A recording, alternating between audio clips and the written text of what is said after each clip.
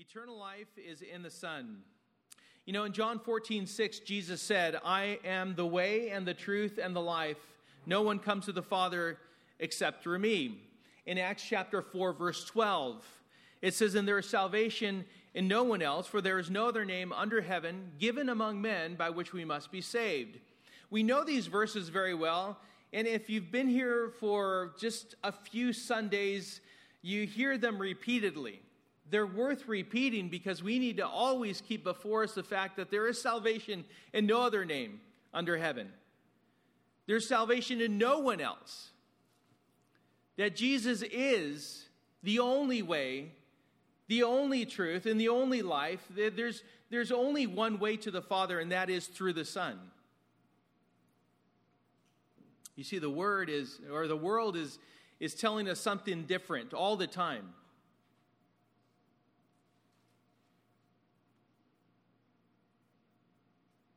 No one else offers this. Not Buddha, not Muhammad, not Gandhi, not anyone. You know, I'm reminded of that moment when Peter was confronted by Jesus as to whether he wanted to leave him like all the others were leaving him when he was teaching things that were difficult. You know, we do the very same things. I see people do it all the time, that when it comes to the difficult things of God, we may not physically retreat, but emotionally and volitionally, that is, by choice, we remove ourselves.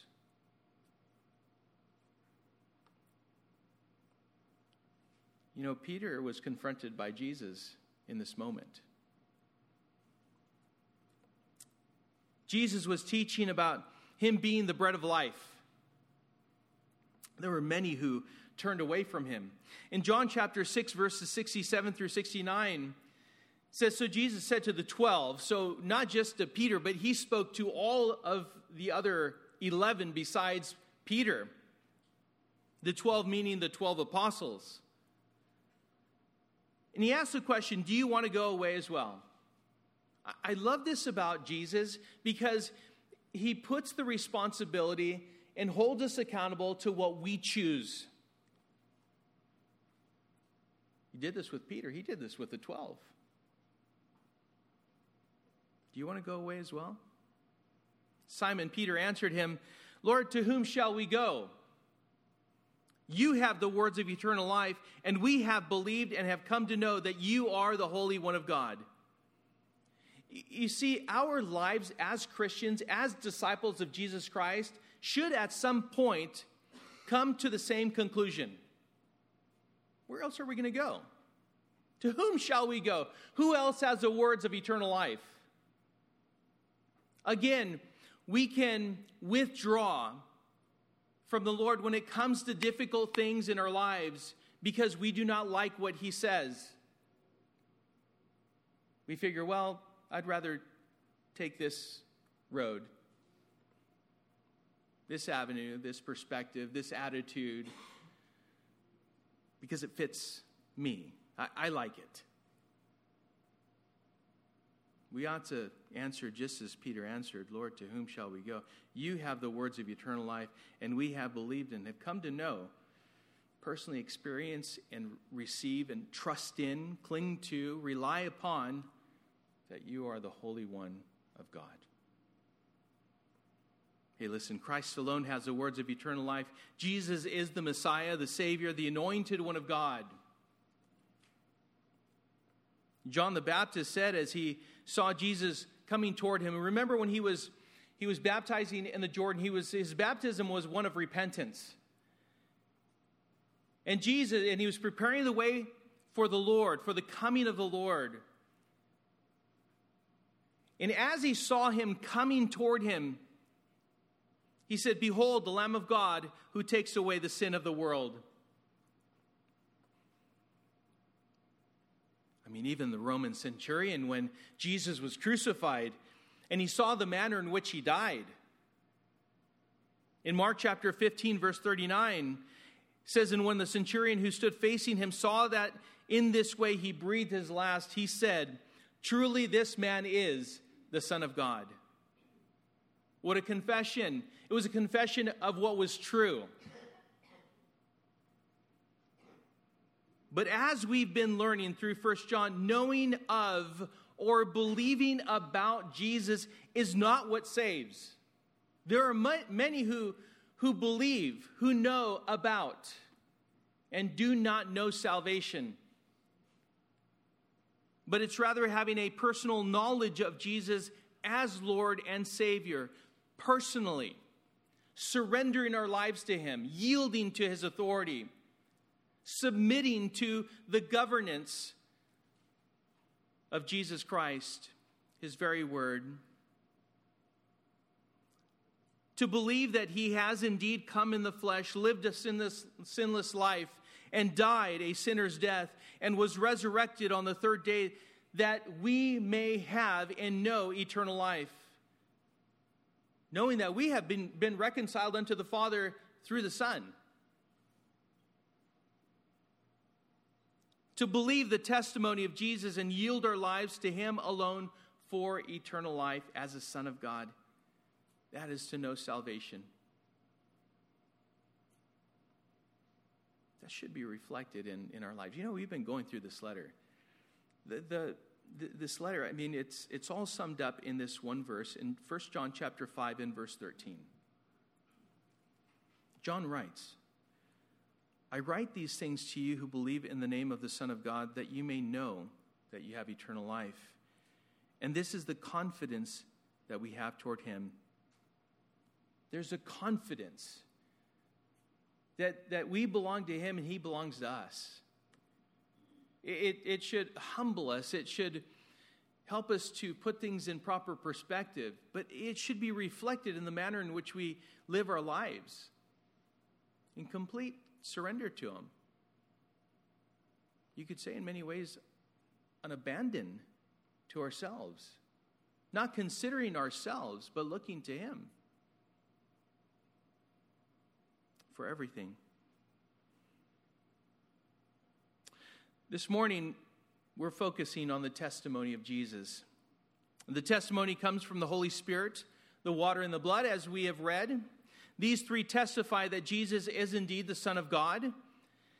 In John chapter 1, verse 14, says that the Word became flesh and dwelt among us. And we have seen His glory, glory as of the only Son from the Father, full of grace and truth. The Spirit we know testifies of the truth.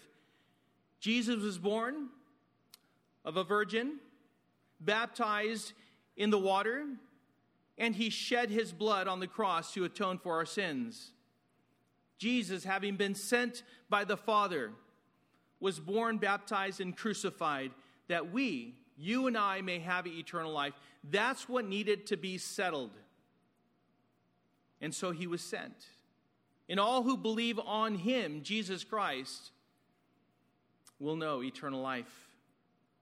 So let's begin with the testimony of Jesus, who He actually is. Very simply put, very directly, it says in verse 6 again, this is He who came by water and blood, Jesus Christ, not by the water only, but by the water and the blood. And the Spirit is the one who testifies, because the Spirit is the truth. For there are three that testify, the Spirit and the water and the blood, and these three agree. John points to Jesus, who was not, well, he wasn't a ghost. He wasn't a spiritual body appearing as a person, but not actually having a physical body. There are some people who believe that. He only appeared to be in body, but He really wasn't in body. He was a ghost. He was a spirit. But John himself is testifying of what he has written back in chapter 1 about the physical existence of Jesus and who He is. So going back to 1 John chapter 1, verse 1, John begins this letter with these words, saying, that which was from the beginning, which we have heard, which we have seen with our eyes, which we looked upon and have touched with our hands, concerning the word of life. The life was made manifest, and we have seen it, and testified to it, and proclaimed to you the eternal life, which was with the Father and was made manifest to us.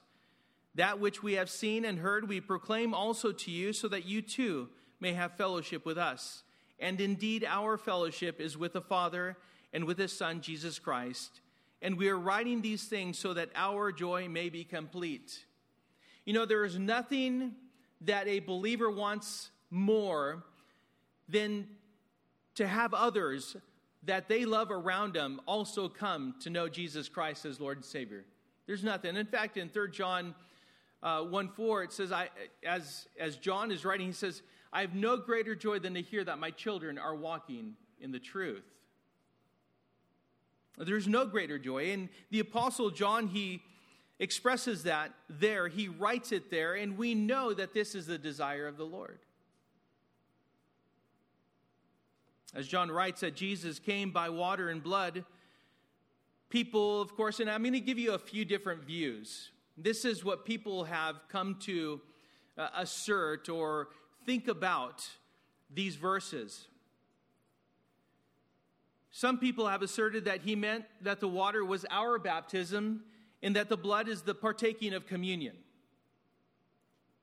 Others believe that the water and blood was pointing to what flowed out of Jesus' side when he was pierced, as they were making sure that he was indeed dead on the cross in John chapter 19, verse 34. But there's also the view that the water speaks of Jesus' birth and the blood speaks of his death. But then this last one would only speak of his humanity and not his deity.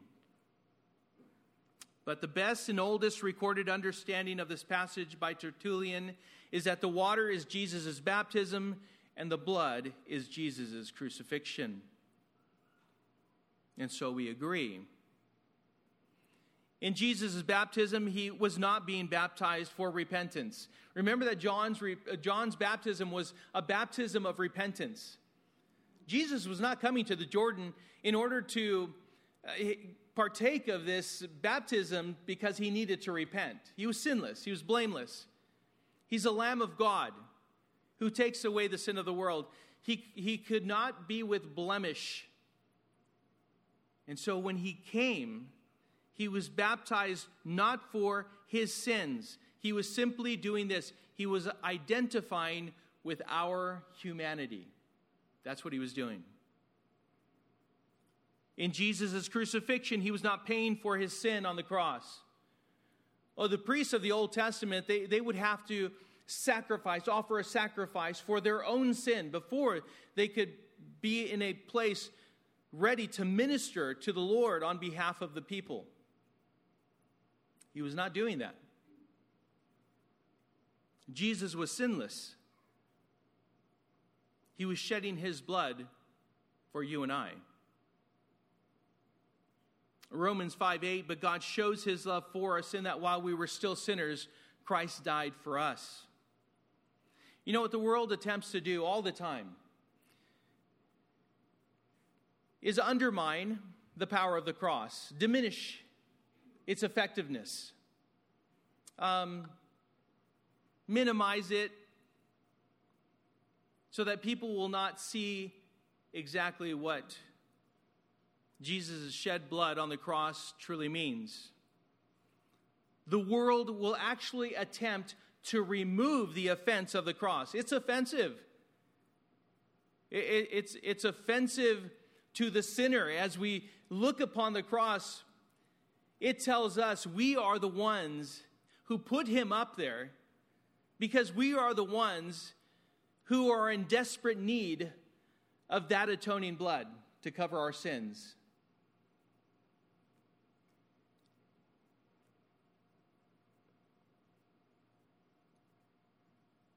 But in 1 Corinthians chapter 1, verse 18, I'm reminded of the fact that the word of the cross is folly to those who are perishing, But to us who are being saved, it is the power of God. Others, we cannot speak enough about the cross and the power of the cross, the shed blood of Jesus Christ. For without the shedding of blood, there is no remission of sin. There's no forgiveness of sins.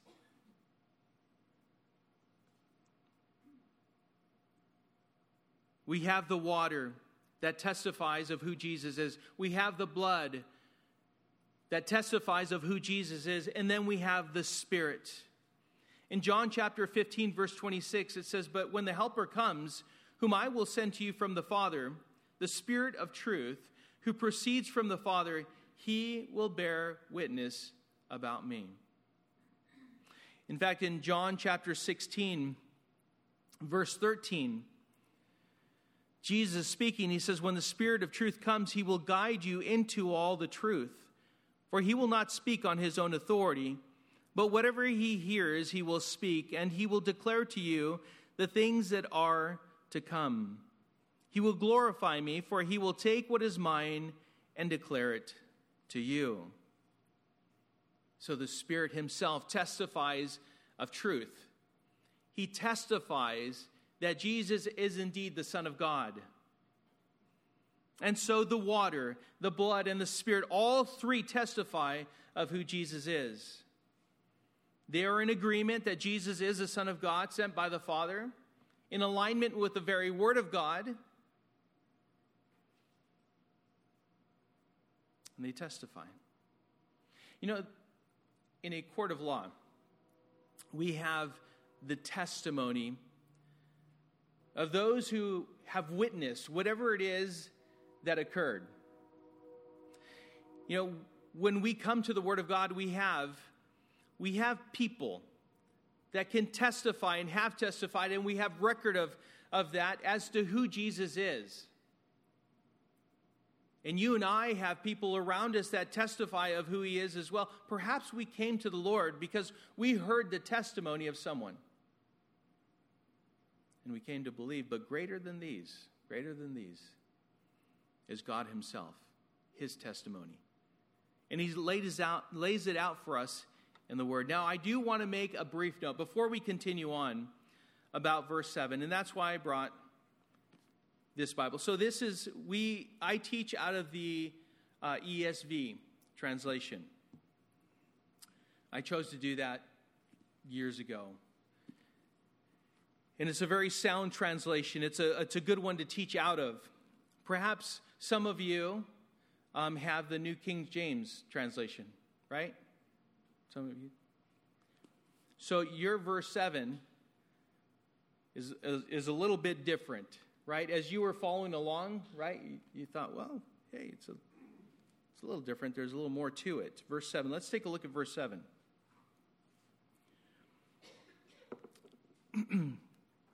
So verse 7 in the ESV says, "For there are three that testify." That's it.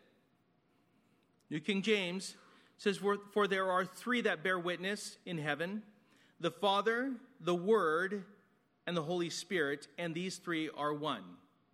Now, the question, before we get into it any further, is this true? The answer is yes. Yes, it is true. All right? So then why isn't it in the other translation? Well, I'm glad you asked, and we're going to explain that. Although this statement is true, all of the ancient translations do not include this portion. You might see it in your margin, a little footnote that makes reference to that. Right? So where'd they get it from? Well, it's found only in the Latin Vulgate. It was noted in the margin, but was included in 1522 by Erasmus because one manuscript was found with these words in it. And so it was in the margin. And one thing that he said, well, if you find one ancient Greek translation with those words, I will include it. and there was one that was found. He was good to his word, and he included it in there. But all of the ancient translations, the translations do not include this portion. So, because the Greek text that Erasmus wrote is what was used to write the King James Bible, these words became part of the King James and subsequently the New King James Version, which perhaps some of you have. This portion of Scripture needed no help whatsoever. No help. Although that statement is true, it doesn't mess with doctrine. It doesn't change the validity of that verse whatsoever. And so it remains as it is. But I just wanted to make a note because some people, they'll look at that and they'll get hung up on it and won't be able to move on. So I'm going to ask you, please, do not get hung up on that.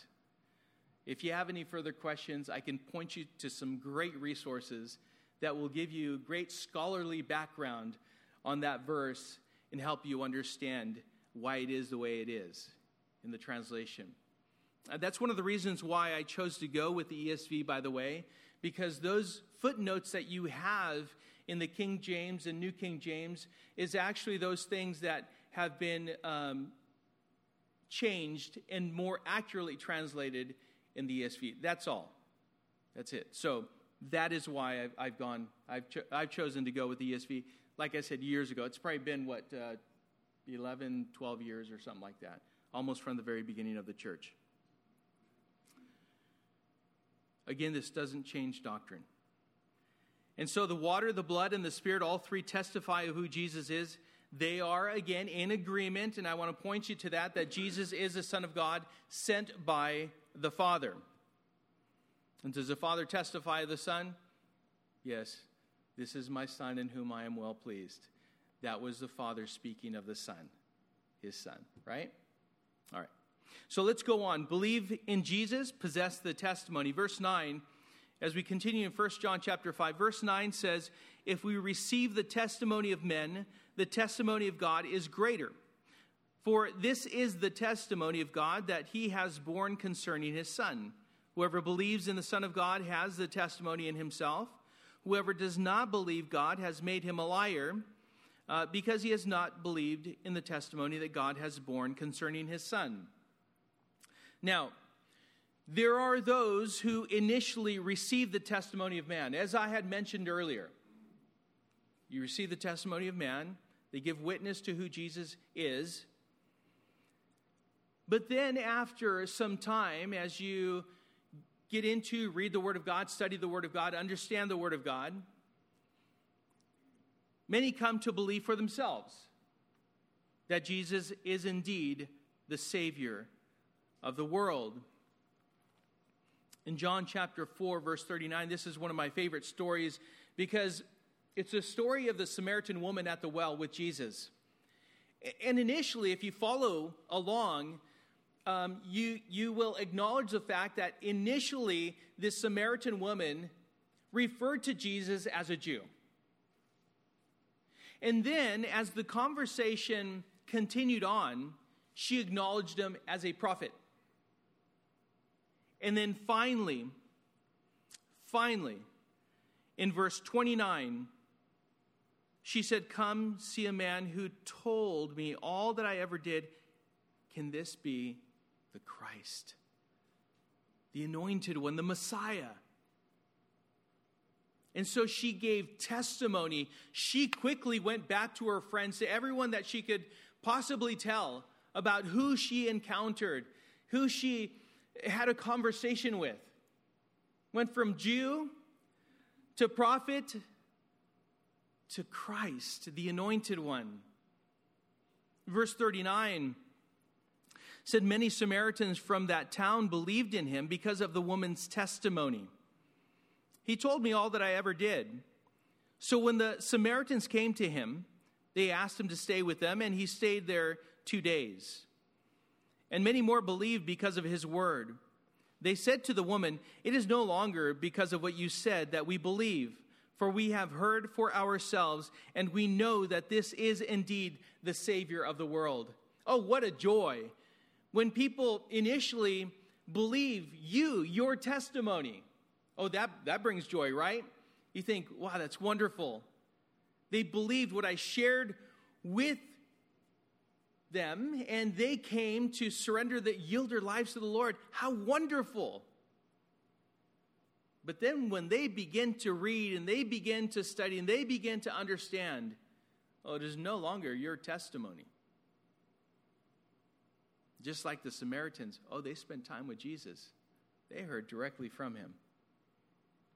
And they came to know, oh, he is indeed the Savior of the world. When it becomes your faith, it's a personal experience. Possessing belief in Jesus Christ as Lord and Savior. They hear the gospel of salvation by grace through faith in Jesus Christ. Then they see in our testimony a transformed life. New life in that person who's speaking, who's giving testimony of salvation through Jesus Christ. And some are led to believe. Some come to believe. But again, as they read and understand for themselves, oh, how wonderful it is when their eyes light up, their hearts become full and soft and open to the Word of God. The Spirit gives them understanding, and they can't wait to come and fellowship and share because they've seen and they've tasted that the Lord indeed is good. There's a difference.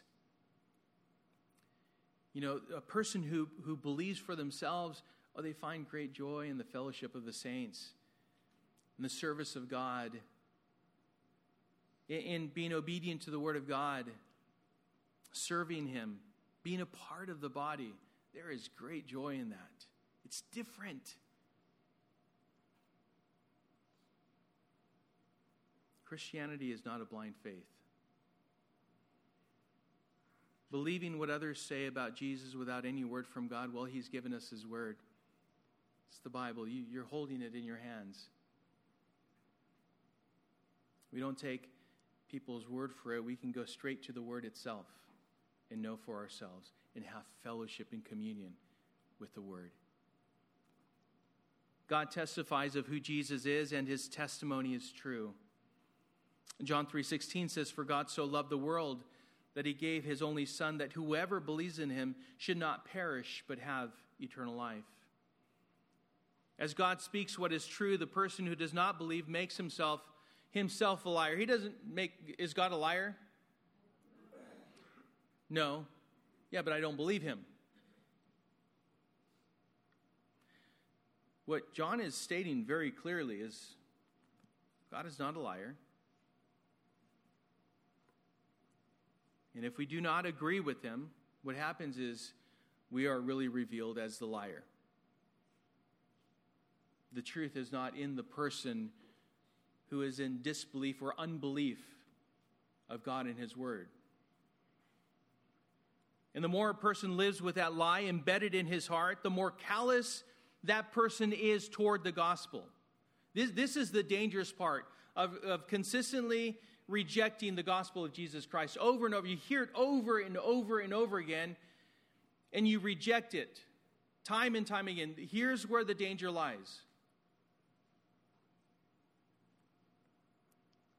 That person becomes more callous toward the things of God, the Word of God, dismisses it so easily. That person will stiffen his or her stance against God and eventually completely reject the testimony of the Holy Spirit, who leads us in all truth. Rejects the work that the Spirit has within us of convicting us of our sin. We completely reject it, and therefore, we are the ones who block the salvific work. You know, God desires that none should perish, but that all should reach repentance. If we had no choice, we couldn't be held accountable. You know, if our children were simply robots, right? What they did and what they said, all of that. If it wasn't, if they didn't have the power to choose, they didn't have a will, then they couldn't be held accountable for what they do or say. But because they do, we hold them accountable.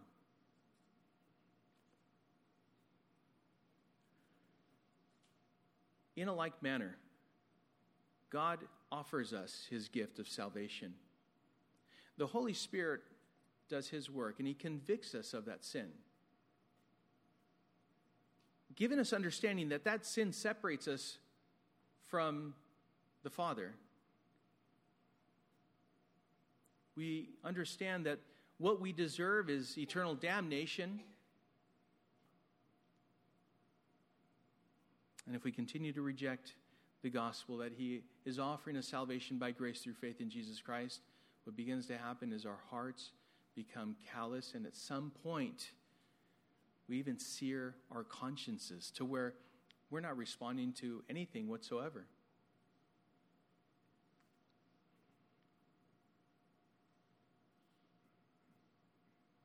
We don't make him a liar. We ourselves are revealed as being the liars because we are not in the truth. And the truth is not in us. But to the one who does believe in the Son of God, that person possesses the testimony in himself and knows eternal life. Lastly, possess the testimony, know eternal life. And that's what God desires, is that we would possess the testimony, that we would know eternal life. Verse 11 says, and this is the testimony that God gave us eternal life, and this life is in his Son. Whoever has the Son has life. Whoever does not have the Son of God does not have life.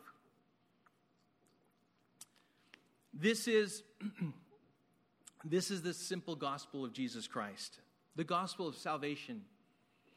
It was by the offering of Jesus on the cross that we have come to know the forgiveness of our sins, to know salvation by God's grace.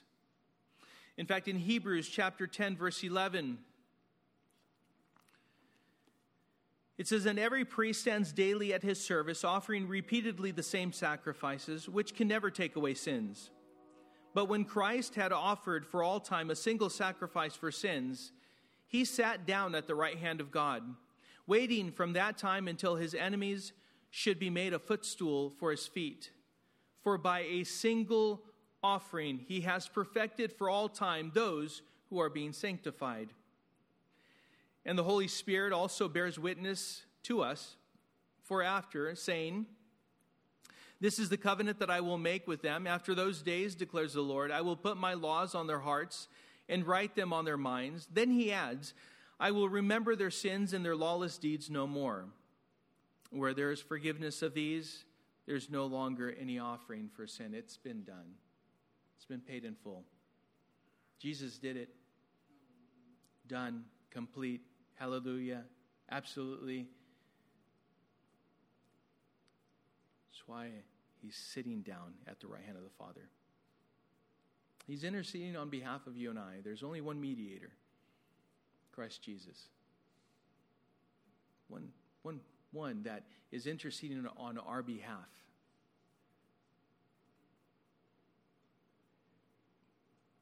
He offered himself. What love. What grace. God has offered the gift of salvation, eternal life, through his Son. Only.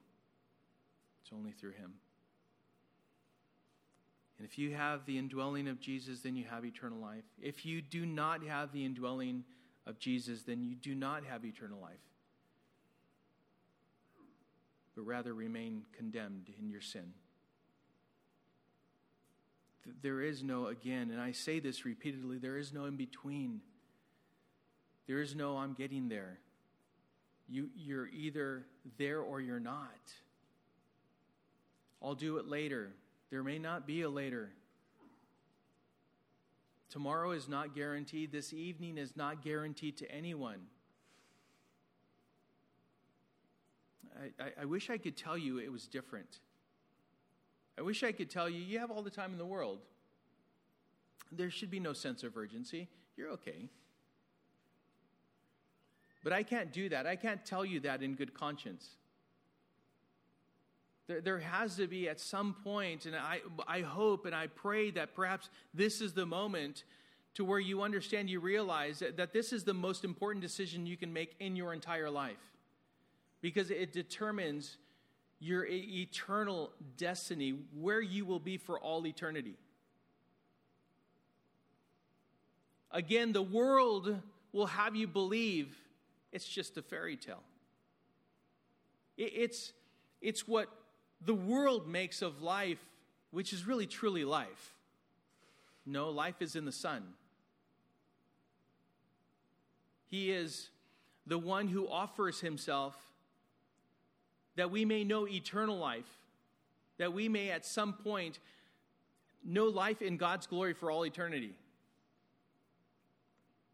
So the question this morning for all of us this morning, do you have the assurance of eternal life only known by God's grace through faith in Jesus Christ?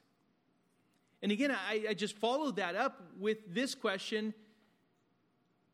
What evidence is there in your life that you know this with great confidence? This is what John has been laying out for us. We are to have confidence. He wants us, God wants us to have confidence, knowing that we have salvation. We know we have eternal life. We know that we've been forgiven of our sins.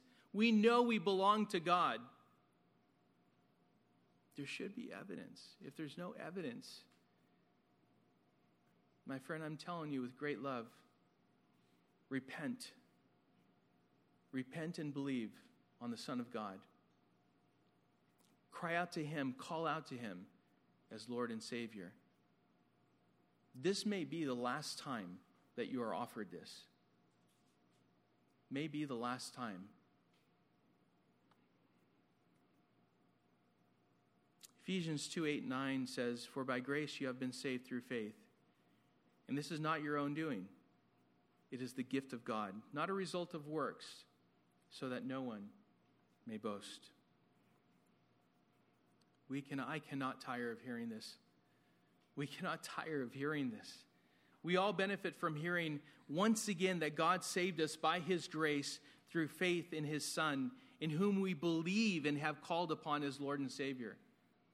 You know, as we worship and we call upon him, Lord, Savior, you are my God. You are everything. You are the great I am. We rejoice. Our hearts are full. Do you know that you have eternal life? I pray for anyone who is unsure this morning that you do business with the Lord. You do not leave without doing that. Wherever you're at. You know, there is no sin that cannot be forgiven. None. You may have come through those doors just an absolute wreck. You have done so much, and you think, how can God forgive me of this? People around me don't know where I'm at, where my heart's at. No, they don't. But God does. And there is no sin so great that God will not forgive. I pray that you walk out of here with great confidence that you belong to Jesus Christ. He's your Lord and Savior. The Spirit would indwell you and seal you for the day of redemption. The heavens rejoice over one sinner that repents. I pray that the heavens are just celebrating this morning in such a big way.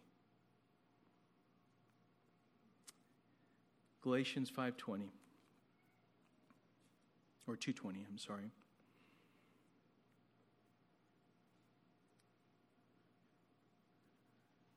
And I pray this for us. I've been crucified with Christ. It is no longer I who live, but Christ who lives in me.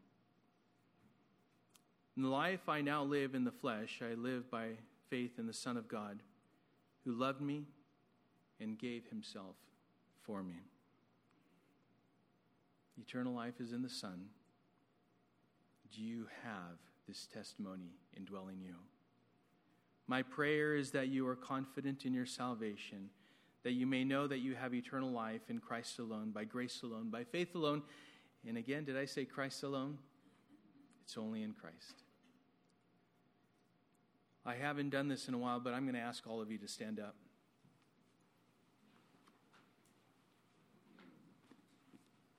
I'm going to ask the worship team to come up.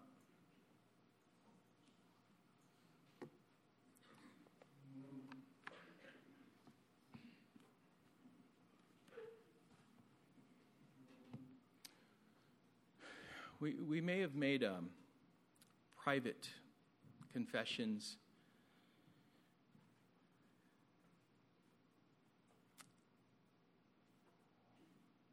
Maybe at some point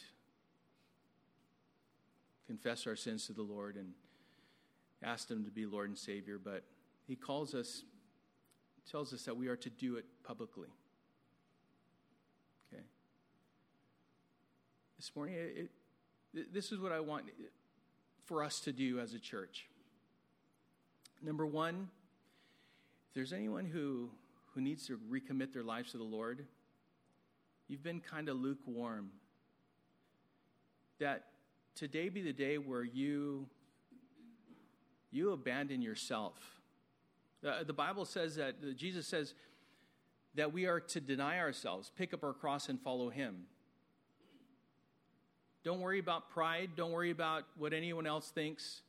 This morning I pray for anyone who needs to recommit their lives to the Lord, that you would make it public here within the body of Christ. There's no safer place. There really isn't. Everyone will rejoice with you. I'm also asking that if there's anyone who this morning would like to, or maybe you have already, completely surrendered your lives to the Lord, that you would also make a public stance, that you would acknowledge Jesus as Lord and Savior before men, that he may confess you before the Father as his. I'm going to ask you to make a public stance proclamation as well. So I don't know what song y'all are going to pick, but it's during that song that I'm going to be up here. Whoever wants prayer, I'm going to ask Stephen to come up, Modesto come up, Jake come up. And we're going to end this way. For some, you can pray, you can sing the song. But for anyone else, it might be just everyone just coming and asking to be prayed over, making a public declaration of your recommitment to the Lord, or a first-time commitment to him, surrendering your heart. I would ask you that at this time you would come up. Wherever you are, don't hold back. May the Spirit convict you. May the Spirit do that work. May you allow him to do that, leading you in all truth and bring you to that point of surrendering your lives to him. Amen. Father, we thank you, Lord, for your word.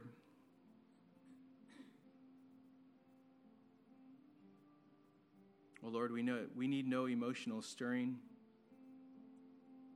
We simply need the work of conviction of the Holy Spirit that points out where we've fallen short.